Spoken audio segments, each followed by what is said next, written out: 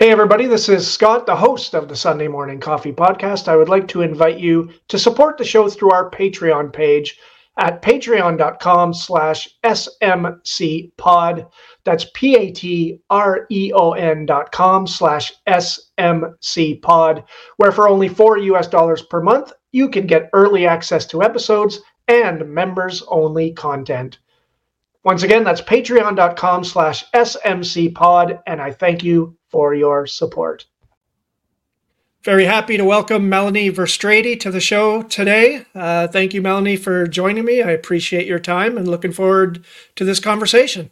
Thanks for having me, Scott. Me as well. You're very welcome. And so what I ask all my guests first and foremost is just to share a little bit about yourself, how you ended up at the place you are today, a little bit about your background, and so on.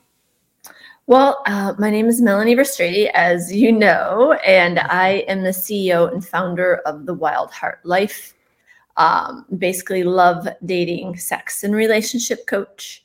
And how I got here was through my own journey of self, through my own healing from my past could say traumatic, dysfunctional childhood, and then turned into two toxic husbands. And here I am. Here you are. And so your story is kind of a common story. Obviously, everybody's players in their own story are different. But a lot of the guests that, I have talked to have, similar, some kind of trauma in their childhood that led them to a dark place and led them to dig themselves out of that dark place. How much do you think that kind of early trauma in your life, what are the chances of it going one way or the other? Because it can very easily go the opposite direction. And what do you think caused you to go in the direction that you went in? That's a really good question. I don't know what causes somebody to go one way or the other, right? For me, it came down to just my sheer will. Like my own will. Like, no, I will not become a statistic. I won't. Like, there's so many things that could have happened to me. Like, the majority of my friends were, growing up were surprised I was alive. So there's all kinds of really bad things, right? I could have committed suicide. I could have been addicted to drugs or alcohol. I could have got depressed and went in a downward spiral. And there was always, I don't really know how to describe it, Scott, but it was almost like there was always this light and this sheer will of no, you're not going to ever go down any of those paths. And were you ever close to going down any of those paths, or was that a conscious thing in your mind that, no, I'm not even going to let myself, pardon the pun, flirt with those paths that could be destructive for you? Yeah, no, it wasn't. Like, I drank the way any other adolescent would have, gone to a couple parties, but nothing like crazy excessive. I had friends in high school that did drugs, and I was always completely afraid of doing anything, like I had friends who did acid and coke and things like that. And I'm like, no. It's like the worst thing I ever did was weed. That sounds familiar. I'm the same way. There's no chance of me becoming a hard drug addict because I'm, pardon the expression, scared shitless of it. And, exactly. And that's a good thing in this case. So yeah, I totally understand where you're coming from. So you mentioned that you ended up in a couple of very toxic relationships that, again, I'm sure further forged the path that you have taken.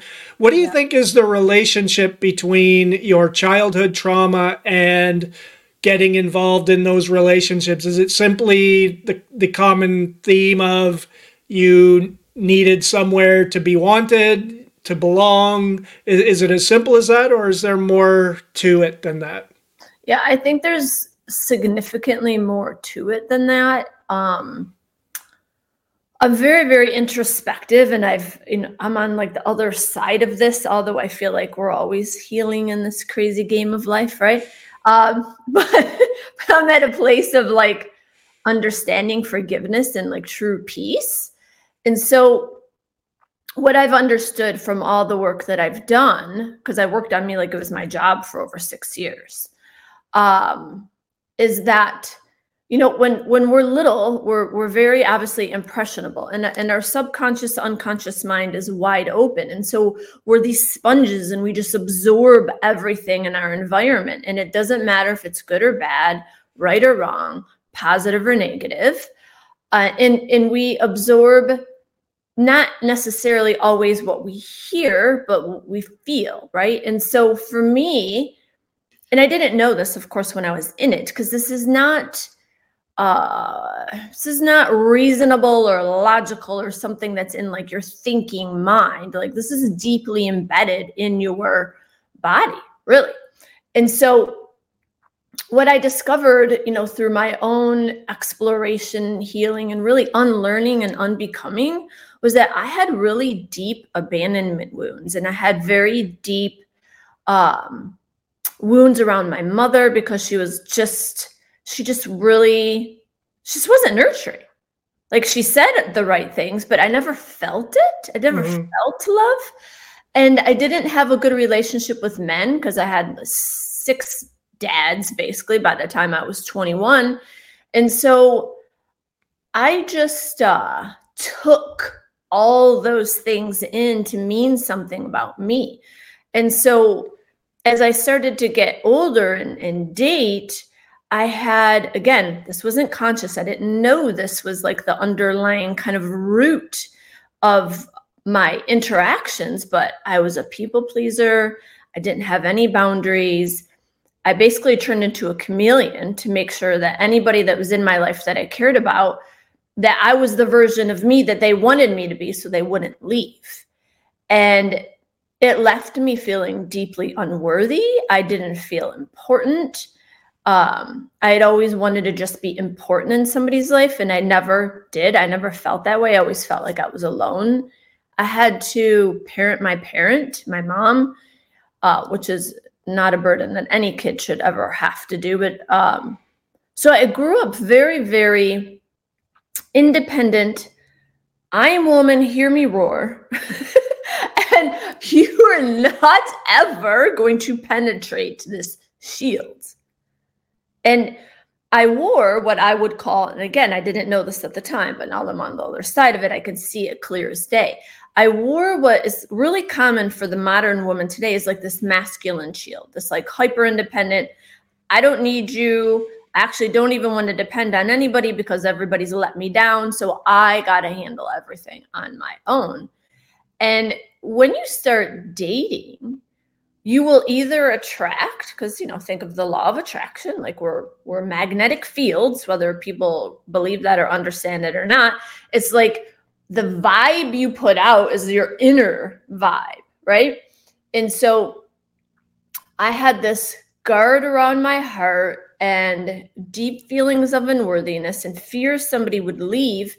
Well, there's no way I could attract anybody or anything good in that.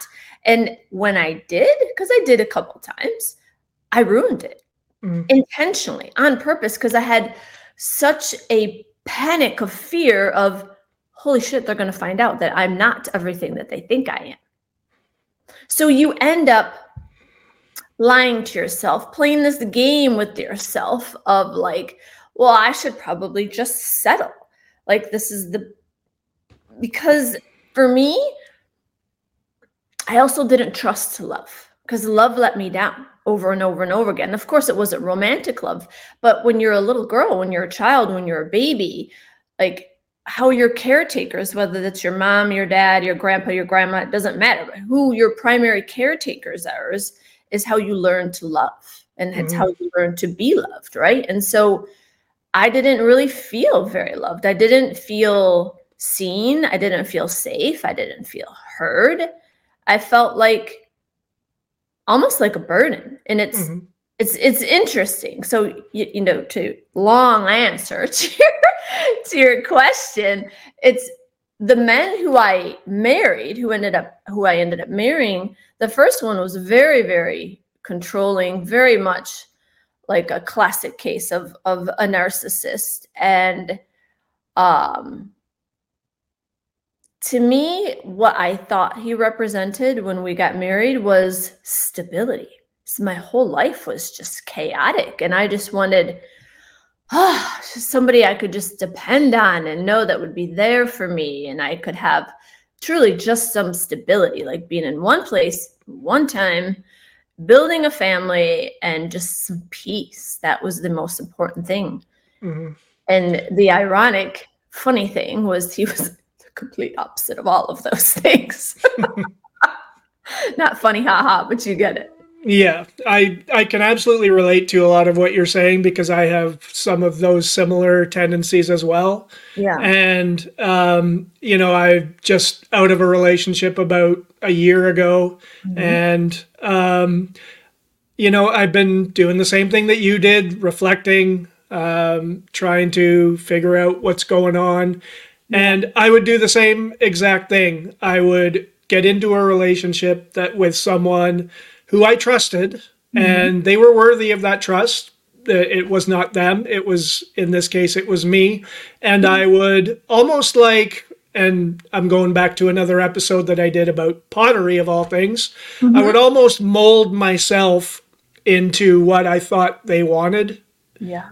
And that was not what they wanted. I would love bomb them. I would be right there all the time, thinking that is what they want, when all, you know, they were thinking like, Jesus, give me some space here. Yeah. And I would, you know, do that continuously until they went away. And again, I think we all have a little bit of narcissism inside of us, because I think that the first thought is, oh, I'm hurt. They hurt me. They left me. And then you think about it a little more. It's like, no, you think about it from their angle. They did what they felt they had to do that was best for them. Yeah. And now I'm at a point where I can respect that and say, you know, I wish you well. I got to work on myself first before I worry about anybody else. Yeah. Yeah. So, yeah, that's definitely, I think that's a common theme. And I don't think a lot of people take that time to maybe do that self-introspection, and they just think of their wounds instead of, you know, what can I do to make sure this doesn't happen again? Yeah. And the most beautiful gift I could say that happened and that I gave myself and I offer any of your listeners was when I had the realization that I was going to go through now a second divorce. And I divorced both of them. And not through like, I've given up, as that could have been part of my problem. I'm persistent as fuck. So I'm not giving up on anything. But then there comes this time where it's like, what are you fighting for? Right. And so when I had that realization of like, oh my God, Melanie, what's wrong with you? Like 2 divorces now? Like one is not enough. Like I felt like I needed to wear like the scarlet letter or something. Like it was a beautiful space for what you could call an awakening, and a beautiful like look in the mirror. And I feel like that is what is missing with most of us, especially in our modern culture of like pointing our fingers to everything and everyone but here. And it's like, it's so easy to be like, oh yeah, the first one was a narcissist and a psycho, and the second one was controlling and codependent and, you know, all these things, and they belittled me and demeaned me and wouldn't let me speak and blah, blah, blah. And those all things were true, but who chose them? I did. Mm-hmm. They weren't arranged marriages, right? Like I chose these men. So what part of me is broken that I need to fix, right? Now I know that none of us are technically broken, but I felt deeply broken. And it turned into such a beautiful journey of self, because my whole life was never about me. It was never allowed to be about me. There was no, what does Melanie want to do? It was like, what does Melanie need to do to survive? So coming to that place when I'm in my early 40s, and I'm like, holy shit, I don't even know who I am. Like, that is a crazy place to be if you think about that. Like, in your 40s, you don't know who you are. And I knew I was a mother. I knew I was a woman, right? I knew my roles, so to speak. But like, who am I as a mind, as a body, as a soul? What is my purpose here on this earth? What am I here to do, to be, to have, to experience, right? I had no clue, because I spent my whole life being anything but me. And it was such a beautiful space, though. It might sound like scary to people, but it really wasn't. It was so freeing. And it was just a space of exploration of, who am I?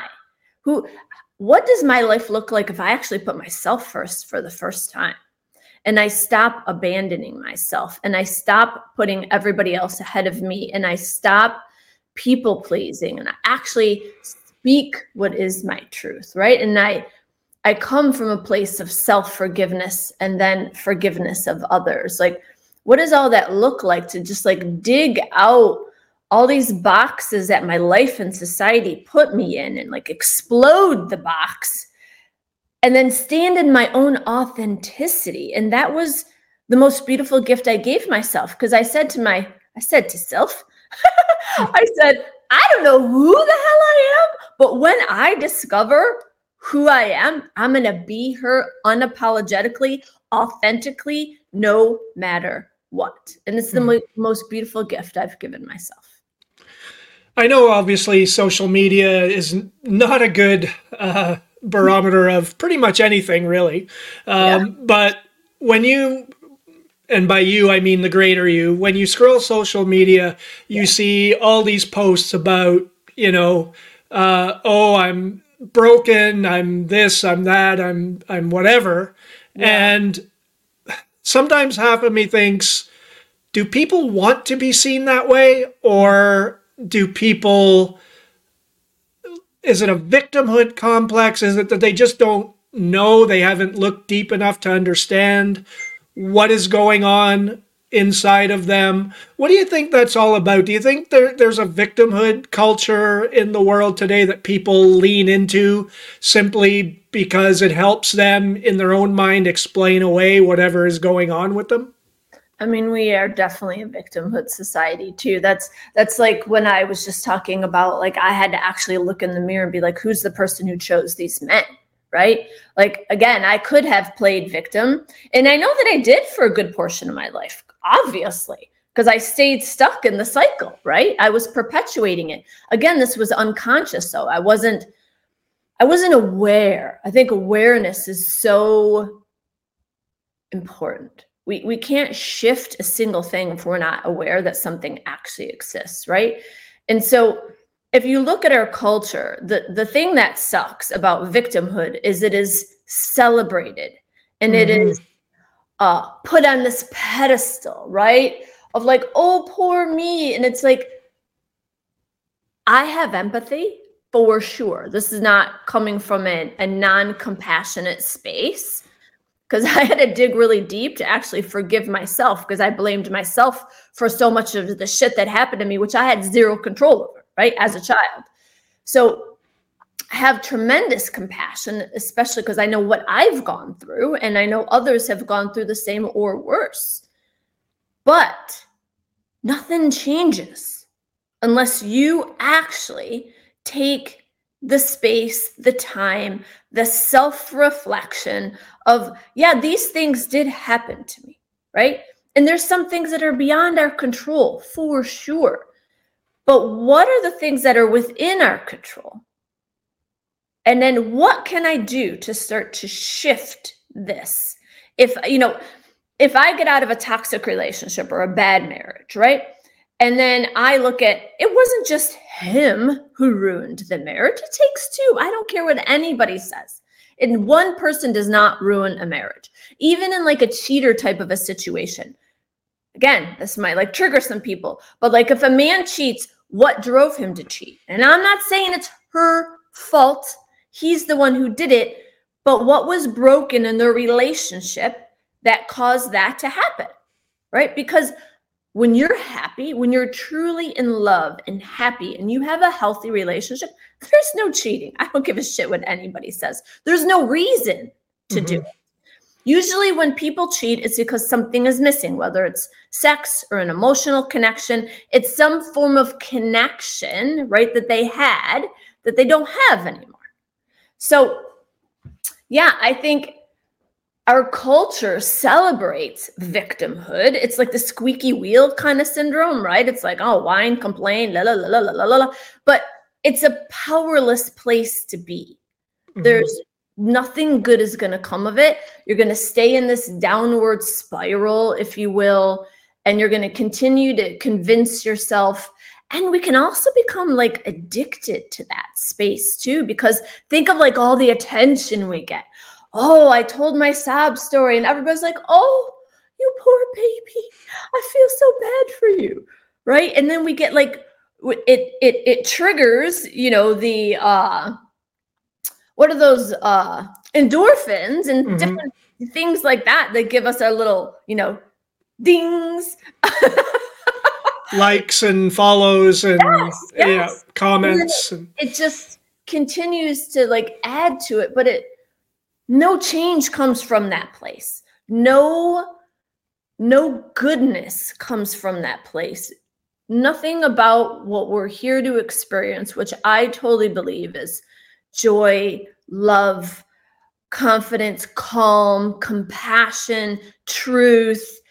Not to say that we won't ever experience death or sadness or grief or any of that, because that's also part of the human experience. But how can we kind of, I do this a lot. That's okay.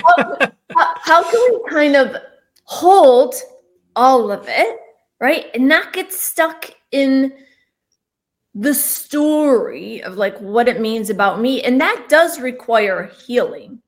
And I do totally believe, I've seen it so many times in my own life and in my client's life, that we're a bunch of adults running around like little children trying to get our childhood wounds met. And then we get pissed off at our significant other when they can't meet the needs, but we can't even meet the needs for ourselves, and we can't meet the needs for them. So we're unconscious of really the beauty that can happen in a romantic relationship. Like if we're both open to see the triggers that now want to surface, like they're here to be like, hey, we're here to be healed, right? But instead we usually want to repress them or make our significant other bad for them, right? I think just to follow up on what you said about people on, social media and whatever, I think people mean well, but when they comment, oh, I'm so sorry that happened to you, we don't do our friends, loved ones any favors by doing that. And obviously it's a tricky situation because you don't want to say, oh, well, have you looked inside yourself? Because that seems kind of, of cold and uncaring. But I think, like you said, if you post about, oh, woe is me, this, that, and you get 50 comments of, I'm so sorry, it only reinforces in your mind that, yes, you are the victim and that it was none of your fault whatsoever. Yeah. Yeah. So, again, another thing that I sort of caught on to what you said a minute ago, and it led me to another kind of metaphor. If we have, let's say we have a cancer or an infection or something along the lines, you have to sometimes do damage to the healthy part of the body before you can cure the unhealthy part of your body. And I think it's the same, and you can tell me if you agree or not, when we're dealing with our mindset. Sometimes you have to tear yourself down to the studs before you can rebuild into something that's more solid. Do you agree with that? Oh, yeah. I call that like the death and rebirth cycle. It's like your old self has to die before a new self can emerge. Because if you think about it, right, if I stayed stuck in the story of 6 stepdads, emotionally unavailable mom, and one of the stepdads was abusive, 2 narcissistic husbands, if I stayed in that, right, of like, this is why I am how I am, nothing's going to change. Nothing will ever shift. And I'm going to live the rest of my life miserable. Like, the outside world might not know that. They might not, right? I might occasionally like break down and show it to you, but I'm going to be miserable for the rest of my life. And so, you know what, Scott? I totally lost my train of thought. Ask me that question again. That's okay. I was just asking about the necessity of tearing yourself down before rebuilding yourself. Yes, thank you. No problem. Happens to me all the time. My dad calls it CRS. Can't remember it. I'm like, fitting. Yep. Got that. Guilty. Yep. Yeah, so it's this death and rebirth, right? So again, if we're like addicted to our story, right, that old version of us can never die. We can't have a new version. So you could call that also like an unlearning, unbecoming cycle. Because like who I thought I was unworthy, not important. I need to settle. I'm not good enough, right? Are those true? Right? Are those just things I took on based on my environment? Like, are those absolute truths? Because there's some beliefs that we have, right, that we can keep. And there's some that they're no longer serving us. And it's understanding when we are little and we're so impressionable, right? There's versions of us that had needed to be created, say parts, if you will, to keep us safe. Hell yes. Because at our core, we are here to survive, right? Mm-hmm. What does that look like though, right? And so if our nervous system is used to toxicity, as an example, being a people pleaser, being put last, right? You're not important enough. You're not good enough. Okay, I'm going to be not important enough, not good enough. Because if I continue to feel like that I am and you keep disappointing me, I won't be able to take that. Right? So this body that we live in, this nervous system that runs everything is brilliant, but it can come to a space now that we carried that as a small child.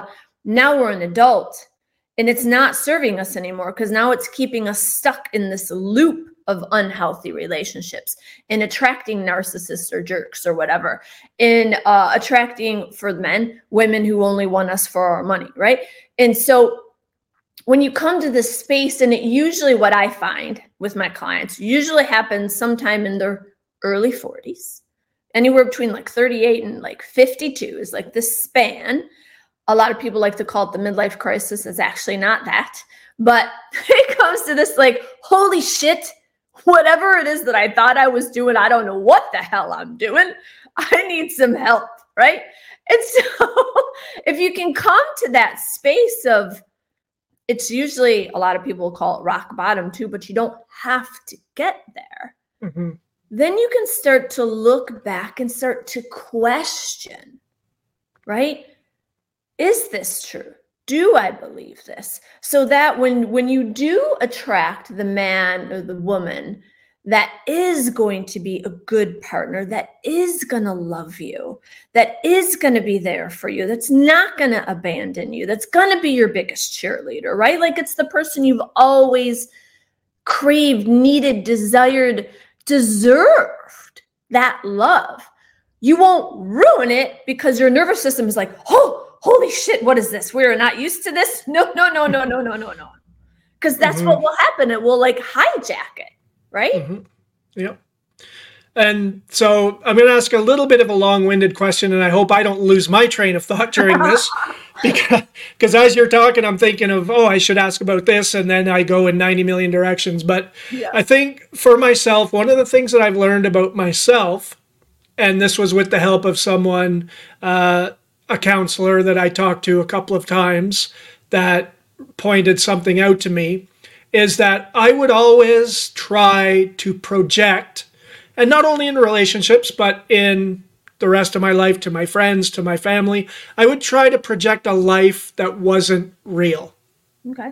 And I remember back to my childhood, and even to this day, to a degree. But I would always invent scenarios where I was the hero, whether it be scoring the winning goal in a hockey game, or weird scenarios about saving people in a disaster or whatever, or being more successful in my professional life than I actually was. I would try to invent these scenarios because obviously deep down I knew that that wasn't the life that I was living, that wasn't the person that I am. And I often see, going back again to social media, I often see people every day with posts about how brilliant their relationship, how it's the greatest thing in the world, how it's perfect, it's Xanadu, it's this, it's that. And then months, maybe a year, 2 years down the road, it's over. So I equate that to sort of the same thing. They are projecting something that isn't actually real to them. Yeah. Do you feel that that is something common that we do as human beings, or do you feel you've ever tried to do that, tried to project something that wasn't there? What do you think about that particular topic? Yeah, when I was in my, past marriages, I would, I would project happiness, even though I knew it was bullshit. I would project confidence, even though inside I was the most insecure person I'd thought ever existed. and it really, like, the root of it is fear, right? It's like fear of rejection. We don't want to be rejected. And so we lie to ourselves. I think that's the biggest disservice that we do to ourselves, humanity, is we just continue to lie to ourselves. And like, we have to give ourselves so much compassion from that, because truly at the end of the day, like, all any of us ever want is just love, acceptance, forgiveness, understanding, right? And it's like, when people are projecting this level of perfection, that's a lie. It's like, to me, I think it's really sad. And down deep that's really the only thing that they really want. And they want the world to think that they have it for whatever reason: insecurity, fear of judgment. What do they think about me if they really know who I am? We all want to be accepted. I mean, our personal development culture is beautiful, but it in itself can also be a little bit toxic, because there's so much singularity involved in here, wholeness in myself, right? I don't need you, almost, is kind of that too. But we're tribal creatures. We're communal creatures. Like, we are built for connection. We are not built to be alone. And so, yeah, it's all of it can be like kind of sad, but I think at the root of it is like a lack of like true self-love and self-acceptance. Do you feel that I personally feel that we have gone, with a lot of things in our society today, too far. It's like a pendulum, one way or the other, and we cross the line no matter which way we go. So if you think back years ago, divorce was not really that common. People stuck it out for years, decades, whatever. Yeah. And there could well have been legitimate reasons why that marriage should have ended. Now, it seems like it's almost gone the other way, where, and I'm not saying this in your case or in, anyone that's listening, but I find that it's gone to the other extreme, where at the first sign of trouble, it's abandon ship. Yeah. How do we find that line between sticking it out, persevering, as you said, you're one that doesn't, give up easily, and protecting ourselves against sticking around too long. I mean, that line is obviously in different places for different people. Yeah. But how the hell do we find that sweet spot where we're not giving up on things at the drop of a hat, but we're not sticking it out miserable for decades? Yeah. Oh gosh, there's a lot to this. So obviously years ago, right? Divorce was frowned upon. And so therefore, even if you weren't happy, you probably stuck it out because your whole tribe would condemn you. Right. And women didn't have options. Like, a lot of women were not working back. So if they're suddenly cut adrift on their own, you're screwed. Yes, exactly. Who's going to take care of you? Because the man usually made the money and she was the homemaker, and she's like branded, basically. What's the word? I don't even know what the word is. But you said scarlet letter earlier. Yeah, kind of like that. Yeah. Mm-hmm. So I think the challenge with today's society, like, social media is a beautiful thing, but it can also be like a really toxic thing, right? And so people are very hypersexual these days. Like, women went from not hardly ever having multiple partners to having vast numbers of partners. And I am not here to talk shit to women, just to clarify that, because sometimes I trigger the hell out of people, and I'm always come from a place of love, and truth and integrity are important to me. So a lot of times I say shit that people don't want to hear, but they need to hear. Mm-hmm. So I'm not saying women should not have no, I'm all for anybody doing whatever the hell that is that they want to do. The challenge is, are you doing it from a place that is real and true to you? Or are you doing it from a place of, I'm going to get back at you? So men can have 20 partners. I can have 20 partners. Right? If men can do it, I can do it, right? That's toxic. That does not come from a place of love, of wholeness, of acceptance, of forgiveness, of understanding, of, honoring of self. Like, we want to talk about when we're at our best, like, I call that in me, like my divine feminine queen. You can call it your higher self. You can call it God within, whatever you want to call it. But it's us at like our most empowered self, where we're not coming from a place of childhood wounds. We're not coming from a place of fear or judgment or attack, right? We're responding. We're not reacting. So with all this, like, feminism is taken a completely toxic side. When it first started, I think it had lots of beautiful things in it, and it's just not. And so now you have, and there's another thing that's going on too, and I don't know if you've noticed this, but I obviously have a very different outlook because of what I do and what I see. Society is turning women more into men and men more into women. And I don't mean actually physically, but that is the case too, right? But I'm actually talking like energetically, like boss babes, right? And then men who are like the passive people pleaser, good guy, nice guy, emasculated man, sensitive. Yes. Not that there's anything wrong with being sensitive, because I am, but again, that pendulum swings too far. Yes. And so when you have these like extremes of the woman and the man, now they're doing more this, fighting rather than merging and bonding, right?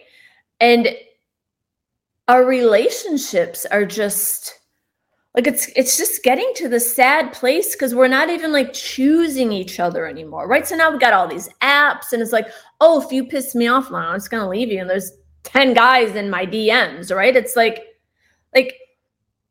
the majority of us don't even know what love is. Like, love in its most purest, most beautiful, true form, unconditional love. I choose you, you choose me, no matter what. Please excuse the interruption while I share some important information about the Sunday Morning Coffee Podcast. If you would like to support the show, and believe me, I appreciate you supporting the show just by watching, there are a couple of ways that you can help out. You can visit our Patreon page at patreon.com/smcpod. That's patreon.com/smcpod, where for just $4 a month, you can receive early access to episodes and subscriber-only content. If you prefer to make a one-time donation instead of a monthly donation, you can head over to buymeacoffee.com/smcpod. I'm not going to spell that one out, but it's spelled exactly as it sounds.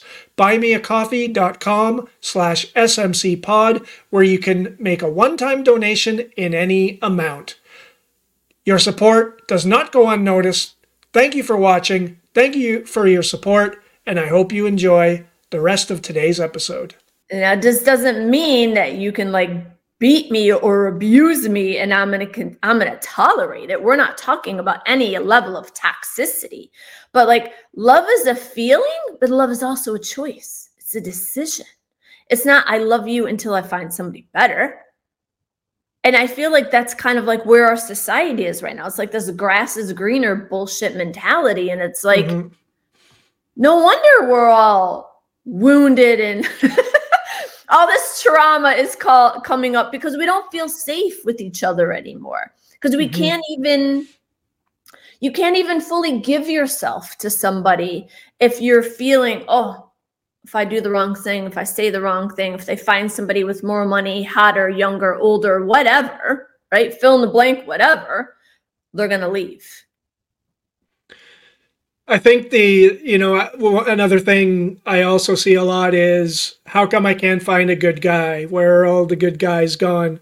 Yeah. Well, if I'm a young man at this point and I know that you are 20, let's say 25 years old, just for the sake of argument, and you have a body count, which is that lovely phrase that we hear, in double digits already? No thank you. I'm already insecure as it is. I'm not going to be able to deal with that. So, and it goes there's OnlyFans and there's this and that. And I can completely understand why young men are having trouble trusting in relationships and, are shying away from them, to be honest. Yeah. So that just digs back into the feminist movement of women can be like men. And again, I am not telling any woman out there that her sexuality is wrong or bad or anything like that, because we as women have endured thousands of years of good girl conditioning bullshit, right? It's bullshit. If you're not pure, you're wrong, you're bad, you're evil, you're dirty, you're just shame, right? But again, what you're talking about is usually, not always, but usually the women have bought into this, I can be like men. And they're, whether women understand this or not, or whether people believe this or not, we as women, when we have sex with a man, when we receive a man, if you look at us anatomically, we're built to receive, men are built to penetrate, right? When we receive a man, we release hormones, right? Oxytocin, that bonds us with him. This is natural, it's biological, it's built into who we are. Again, some women are not going to like this, but it's okay. I don't believe we as women, okay, are built to have a lot of partners. I don't believe that we are genetically, biologically in our DNA. It's not to say we can't. It's not to say we haven't. We won't. It's not to say, and I'm not judging anybody who has, but speaking for myself, when I've been intimate with a man, if I don't have a connection to him, it's shallow. It's empty.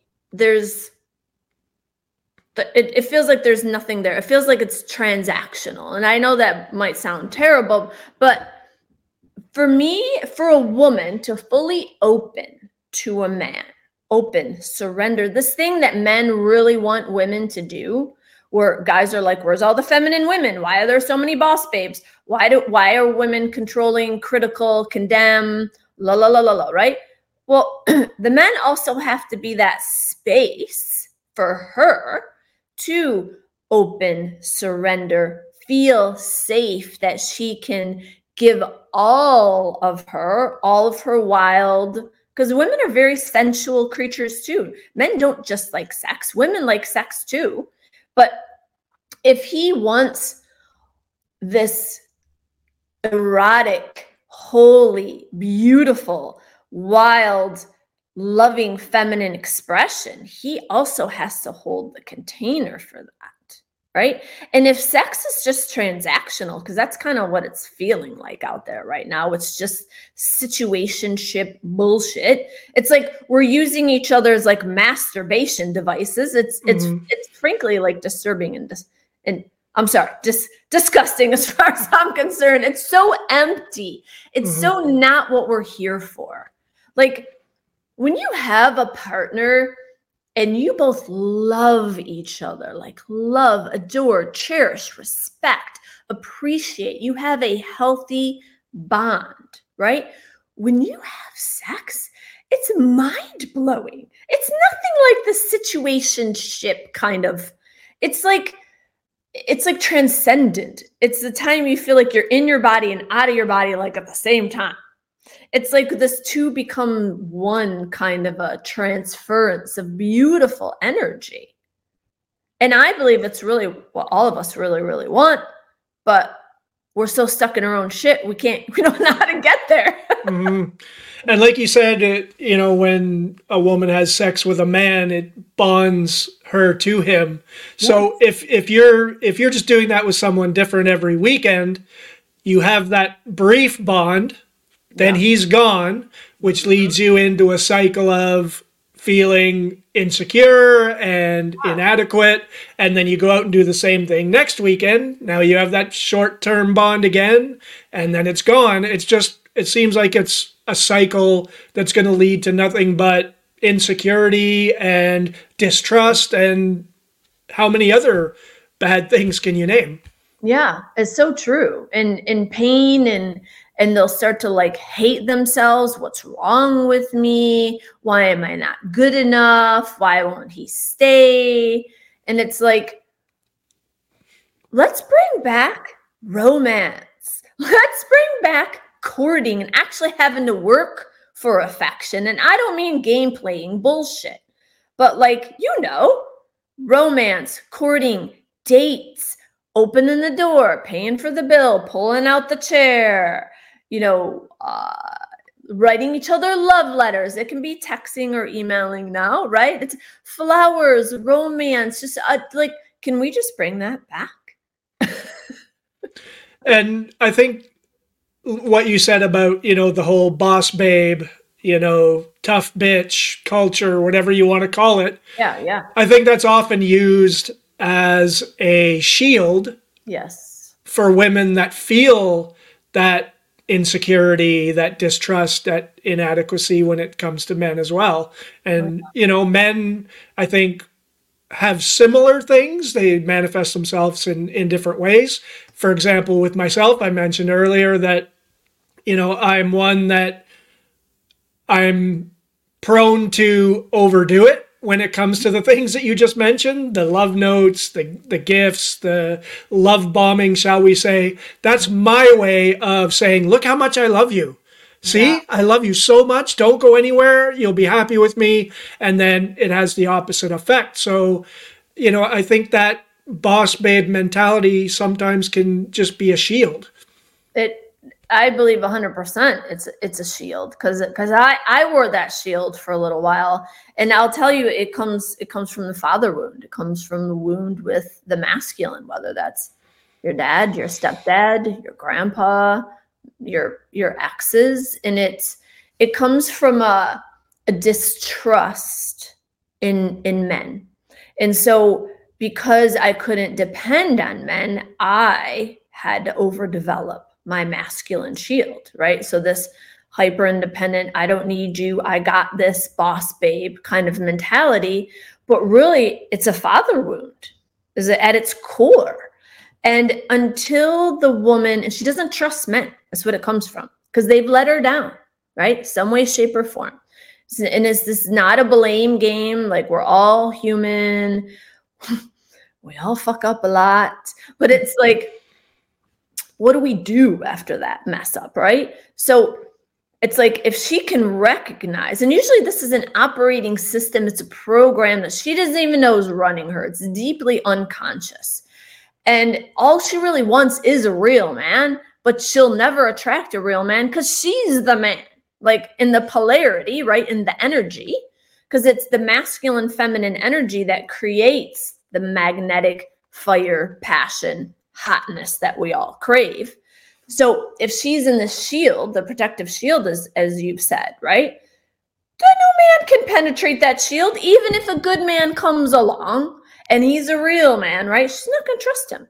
She will not trust him. And because she doesn't trust him and he doesn't feel needed and he doesn't feel appreciated or respected because of her distrust, he's gone. He's not going to tolerate that. Mm-hmm. Another thing that I've, not just myself, but I think a lot of people have noticed, kind of relating to what you just mentioned, is the phenomenon of the male feminist. And they are often, and I'm no, Navy SEAL or anything like that. I'm not the most hyper masculine alpha male on the planet. But to me, male feminists, there's something very creepy about it, in that it almost seems like a lot of them are using it to get close to women. What's male feminist? What is that? Describe that to me. Well, to me, it's someone who, if there's, and I've seen it at like rallies for where feminists gather, and there always seems to be some guys there that are almost too supportive of the cause, if that. And to me, it's just like, there's something like, and again, you've given the disclaimer many times, you're going to piss people off. And I'm not saying that men should not support women, because I fully support women 100% in, in everything, because I just support people in general. Yeah. But I think, I don't know, it's almost hard to explain, but it seems like there are some people that are almost using those kind of causes for, if not nefarious purposes, then, somewhat questionable purposes. And I don't know if that's, I've heard other people mention it on podcasts and so on before, but I don't know, maybe that's something you haven't noticed, but it's just, it almost seems to be like, again, that pendulum swinging too far in the direction of, men becoming closer to being women and women become closer to being men. Yeah. Yeah. I haven't actually, like, I've never heard that term before, but I think we're talking the same language, in that what I've seen in my experience and through my clients, and, just being in the love, dating, sex relationship realm, so opposite the boss babe, right? So now you got like, well, we could call it the feminist man. So you got the man who's the passive, nice guy, not to be confused with the good man, nice guy. And usually those stem from mother wounds. So if he had a mother where she was either narcissistic or she criticized him all the time, he could never do things good enough, he could never please her, she condemned him, maybe she told him he was just like his father, and that was like the biggest insult because she hated his father, right? If he had any amount of that as a mother, chances are he's going to grow up and he's going to be more of an emasculated man. He's going to be the nice guy. He's going to be the doormat. He's going to be the guy that the woman talks to like it's her child and drawn to the boss babe types. Yeah, kind of, yes. And she's going to control, criticize, and condemn him. And it perpetuates this cycle. Of course, he was attracted to a woman like that because it's like his mother, right? So it's what we know, right? We're conditioned to go with what we know. The unknown is what feels scary. That's why we will sabotage beautiful relationships, because I don't know that. No, right? So I think that's another thing. And then let's think about this. Well, why is this happening? Well, there's more and more single parents, unfortunately. There's more and more women raising kids on their own, and there's actually dads raising kids on their own. And whether people believe it or not, like, we do need both influences. Like, even though I was married twice, I felt like I was a single mom with all three of my kids. And as much as I feel like I'm kind of center in my masculine and my feminine, I still can't teach my boys how to be men, but I had to play those roles. I had to play the dad role and the mom role and make the food and nurture and, oh my gosh, are you okay? And also, like, what are you doing? Get off your ass and help me around the house, right? Just so I had to wear like hats that I'm not even like suitable to wear, but what else are you going to do? One of the things that drives me the most crazy these days is when, and again, looping back to social media, because that's where we get so much of our information from, is where you see women saying, we don't need men, and men saying, we don't need women. And I'm sorry, but if women don't have men, our species dies. Mm-hmm. If men don't have women, our species dies. Is that just another version of, the boss babe / alpha male, I can do it on my own, I don't need anyone, just another sort of protective shell that we are putting around us to appear to be something we're not? Yeah, so not to get any kind of conspiracy theories, but I'm all for conspiracy theories. I might not believe them, but I like listening to them. Okay, well, like, again, I have a different perspective than most. And also because I am so introspective and I love to learn and research things. So and I'm very, very deep. So I'll go in and just like dig and try to find like root causes of things. It's probably why I'm such a good coach. But anyway, I think, that there is let's just say, sinister force, not unseen. This is humans, who are wanting us to separate and divide, right? So if I turn women into men and men into women, I'm going to break up more marriages. I'm going to break up more families. And if women hate men and they think, oh, I could do it all on my own, I don't need you. I have a vibrator even, so I don't even need that, right? And then men think, well, I don't need you either, and I'll just, have casual sex or hire prostitutes. Watch porn or whatever. Yeah, watch porn, exactly, or whatever, right? I don't need you either. Now we're even more divided. Men can't protect women like that, right? Now we're weak. We're weaker. We're easier to control. And the powers that be, not talking God here, talking sinister things here, right? Now I can control you. I can manipulate you. I can invoke fear into you to get you to do what I want you to do. And I don't care what anybody says, I think COVID was the biggest test of that. Where are my lions? Where are my sheep? Where can I control? And who are the people I'm not going to be able to control? And I'm not saying it didn't exist because I got it twice, but I am saying all the hype around it was bullshit. And there, trigger the hell out of everybody. I'm here for it. No, I'm 100% with you, and I think everybody that's listening knows what sinister forces that we are talking about. So NSA, if you're listening, or whoever's listening, I 100% agree. And they do it by race, they do it by political leanings, they do it by gender. Yeah. And I think, you know, COVID was, like you said, the perfect opportunity to use us all as a human experiment. And look what happened. We had neighbors ratting out neighbors for being outside without a mask on. It's ridiculous. And, you know, I think I see a little pushback against it now. I think there are people that are starting to say, you know what?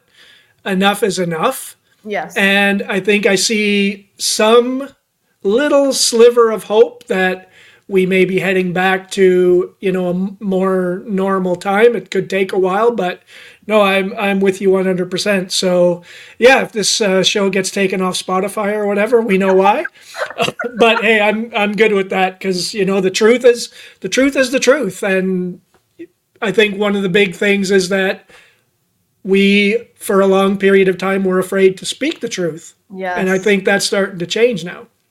Yeah. And that goes back to like our earlier conversation where you were talking about like people's victimhood mentality. And I was talking about like the squeaky wheel. It's like more people need to speak up as to what is right, what is wrong, the injustice, the bullshit, the lies. Stop putting your head in the sand. Like nothing is going to get better if we don't. So let's say somebody is watching this and realizing that, you know, they relate to what you're saying. They've gone through the same things, or they're feeling the same way. What do you think is the first question that someone should ask themselves to start that process of introspection? Is there a first question or a first step? Or because it's an absolutely massive task, especially, you know, I'm 53 years old. To look back over 53 years and try to figure out what the fuck is going on is a daunting task. Where do you think someone should start? Okay, let me tune into that for a second.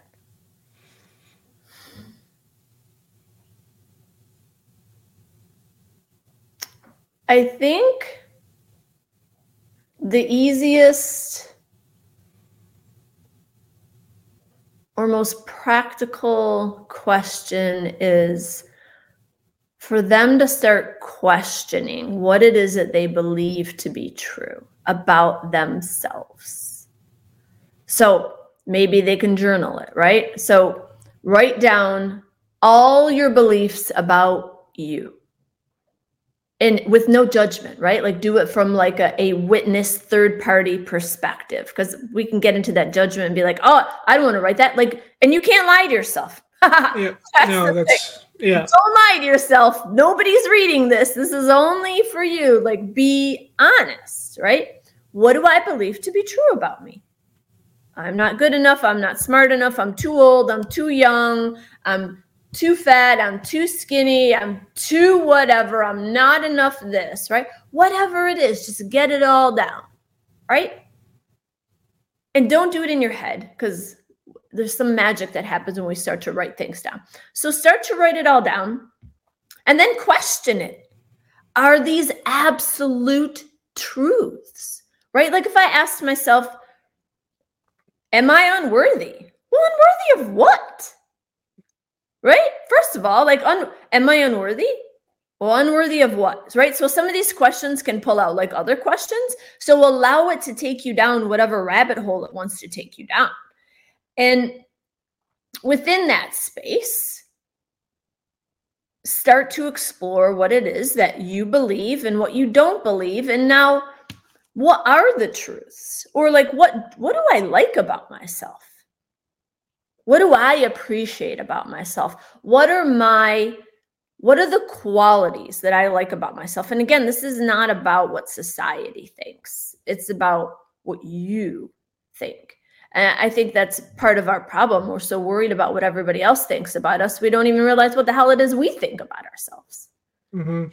So what do you like about yourself, right? What do you believe? What are your beliefs? What have you been taught, told? Because the majority of the things that we grow up with and we believe to be true are beliefs that we inherited. That weren't even ours, right? So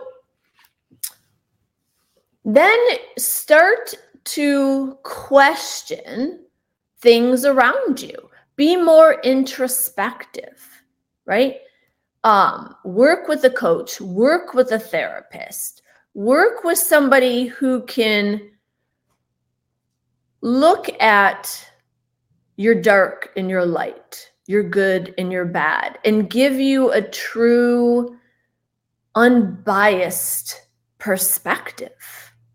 Because what I realized in myself is that the reason I attracted shitty relationships is because I had a shitty relationship with myself. Like that is like at its core what the truth was, what I uncovered. I didn't love myself. I didn't appreciate myself. I didn't like myself. I didn't think that I was good enough. I was so hard on me. Nobody who could have given me any amount of criticism that I didn't already know. Mm-hmm. Right? Like you want to say your own worst critic. I have that voice that I like to call the shit talker. And it's like, you can point out whatever you want. And guess what? I already fucking know it. Yeah. It's like Eminem on 8 Mile when he did that rap, when he just called himself out on all his shit and the guy couldn't say anything. Right? It's like, you want to point out my flaws? Trust me, I already know them. Right? So questioning everything, because I think the biggest thing that we can do in the very beginning of this, right, is a whole lot of unlearning. Because a lot of what we learned are lies. They're just bold lies. And we've taken them on as truths. I'm not good enough. I'm not worthy enough. I'm unlovable, right? I'm all these negative things. And it's like, and we'll carry it with us until we actually like pull it out and examine it, right? Is this true? And if we can't say, yeah, it's an absolute truth, well, discard it then now, right? And then notice when you're with other people and triggers come up, right? Because we can all get so triggered. I love to look at triggers as teachers. So why am I triggered in this particular moment in time, right? Like, why did this person piss me off? Usually it's because there's something in us that we've denied, suppressed, have been made to feel bad for.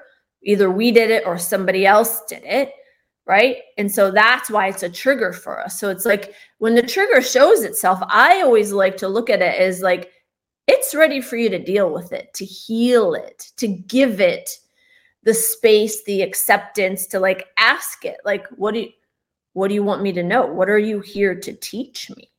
Instead of pushing it back down and suppressing it. And it's, funny you mentioned triggers because I've been, like I said, I've been trying to, do the introspection thing with myself. And part of what I've been doing is thinking about instances in relationships where someone said something that wounded me. Yeah. And trying to figure out, was what they said really that bad, or was it how I took it that was that bad? Yeah. And most of the time, it was my insecurities building it into something that it wasn't. Oh, she was talking to this guy. Oh, she's going to leave me because she thinks he's better than whatever it may be. Yeah. And, so the aspect of triggers, I think it's very important to get your head wrapped around, like you said, what those triggers are and why. Because, most often, sometimes, yeah, people say shitty things to get at you. But I know with myself, a lot of it was self-inflicted. Yeah. Yeah. And a lot of this healing, unlearning work that I think all of us need to do is awareness and like willingness to do it. And it can, a lot of times it can only happen in like the present moment of when you're dealing with something, right? So that's why I love to look at the triggers as teachers, because it's right there in your face, right? It's like, oh, look at you, right? And like, and can you look at it as like an opportunity to rise instead of reverting back to your old ways? You're, let me build up the wall and defend myself, which is like our natural, of course, thing to do. But can I sit with the trigger for a minute? Can I respond instead of react, instead of like, lashing out, right? Let me just sit with it and like feel it in the body, because you'll locate it somewhere within your body. It's in your nervous system, right? And it's like, okay, how can I sit with this? And how can I respond in a way that is not an attack? And how, like, what can I allow this to teach me about me? Because it's hardly ever about that other person. It's almost always, it's us. There's there's a lesson for us, right? So like a trigger that I used to have, I mean, I've had plenty of triggers. But a trigger that I used to have is when people would challenge my worthiness as a coach. And that was like, I was like, shit, that unworthiness wound keeps coming up, right? And it's so funny. Like, I can laugh about it because it's the humanity in this, right? Like, I don't care how much work you do, there's always going to be something because you're human. So you'll look at it and I can actually, of course, I just laughed about it. Like, I can laugh about it and be like, oh, God dang it. Like, I thought I healed that wound, right? But I can look at it as like self-reflection, and I can bounce back from it just like that now, where before it would have pulled me in this downward spiral and I would have made it something bad, wrong, shameful about me, right? Instead, I can look at it and laugh about it and then move on and then reflect. Well, is this true? Like, it's their opinion, right? Okay, we all have opinions. Is this true about me? No, right? I know I'm a fucking awesome coach. My results speak for themselves. Not everybody's going to like you, Melanie, and that's okay. And then, tell myself things like that, move on. And how important do you think that is? Because, I know that with myself, if I get one of those triggers, I try to tell myself that, even though you're working on it, you're trying, it's still going to happen. You're not going to be perfect. So I think I get that little thing where I think, I have made no progress. It's bothering me again. And it just gets you into that cycle of I'm not good enough. I'm whatever. I think that the ability to, like you said, sit with it, realize that, shit's going to bother you from time to time. We're human. We're not perfect. But like you said, that bounce back is what's important. Not the fact that it let you bother you isn't doomsday. It's what you do with that and how you recover from that shows the progress that you've made. So true. So true. Because the past versions of you, right, may have like sat with that for years. Yeah, exactly. For years. That's the scary part, right? And then you get to months and then weeks and then days and then hours and then minutes and then seconds. You're like, it's fine. And it's not getting yourself to a place of like, what they call like spiritual bypassing. No, you're actually dealing with it. But to your point, it's the bounce back, right? It's not, did this knock you off, right? Oh, unworthiness wounds. Shit, I need to do more healing, right? Or where you're like, oh, there you are again. Hello, old friend, right? Hello, darkness, my old friend. Yeah. So just another question about relationships. And, I think, again, in my own efforts to try to, look inside of myself a little bit and getting back to what I said about portraying a person, a life that wasn't true. I I've sort of come to the realization a little bit that, my last couple of relationships, they might have been going into it, or they most definitely have been going into it based on what I projected. Yeah. And not what I actually was. So when they get, 6 months, a year into it, they're saying, wait a minute, have I been sold a bill of goods here? Like, this wasn't what I thought I was getting into. So and I've sort of made a conscious thought, and I'm not out there looking for relationships or whatever, but if it ever happens again, one of my big things is, okay, be genuine from the get-go.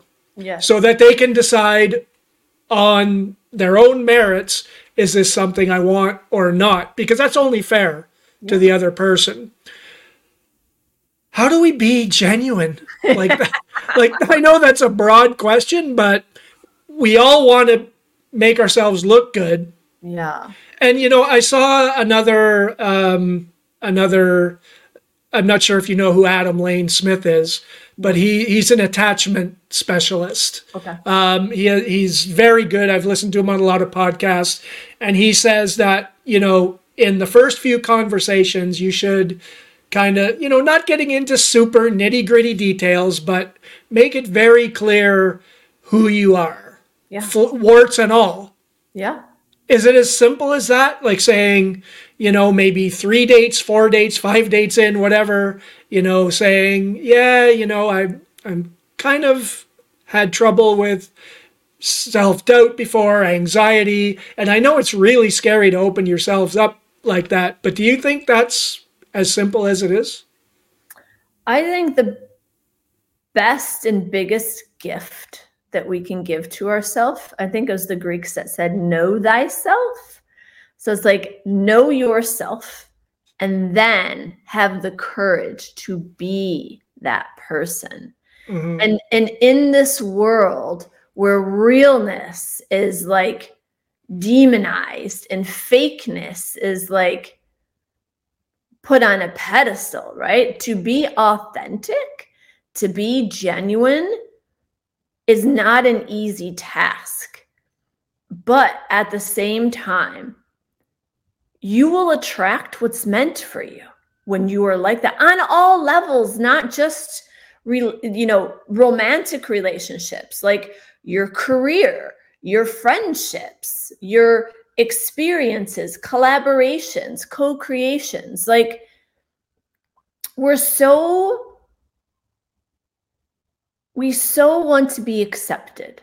We so don't want to be judged. We so want to be seen and loved and heard. But at the same time, it's so terrifying for us because most of us weren't, right? And so to put yourself out there so raw, open heart, so vulnerable, like it just feels so, like I'm going to die, right? But at the same time, wouldn't you rather know that that person that you're bearing yourself to, and I'm not saying this shit's easy, I'm not.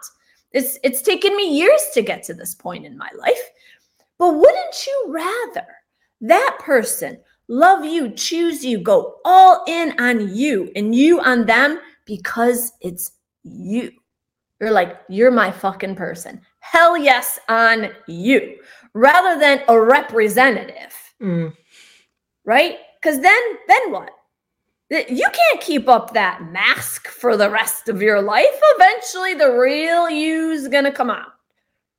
So I think it takes great courage for us to be ourselves. But I also think that it's what this world needs. More authenticity. Not one of us is the same, even though so many of us are similar, right? I mean, we're all human, men, women. Won't get into any of those things.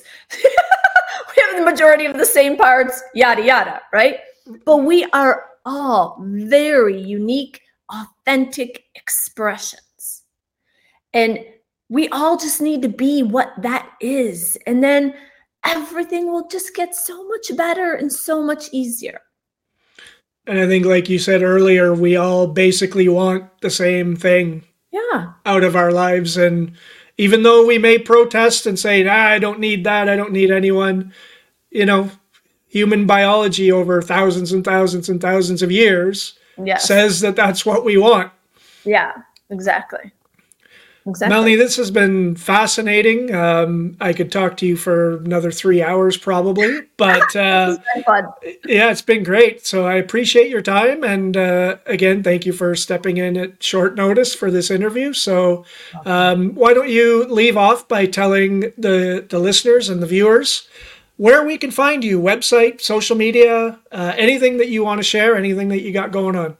Yeah, of course. So you can find me on social. I'm primarily on Facebook and Instagram. So I am Melanie Verstraete on Instagram, just Melanie Verstraete. On Facebook, my website and my company is the Wild Heart Life. So you can just look that up, and ways to work with me are in there. If you want to learn more information about me, it's all in there. That's great. And I will put that, as I do for all of my guests, in the episode description. So I encourage everyone to check out your socials and your website. And once again, thank you for a great conversation, and I wish you all the best going forward. My honor. Thank you so much. Thank you.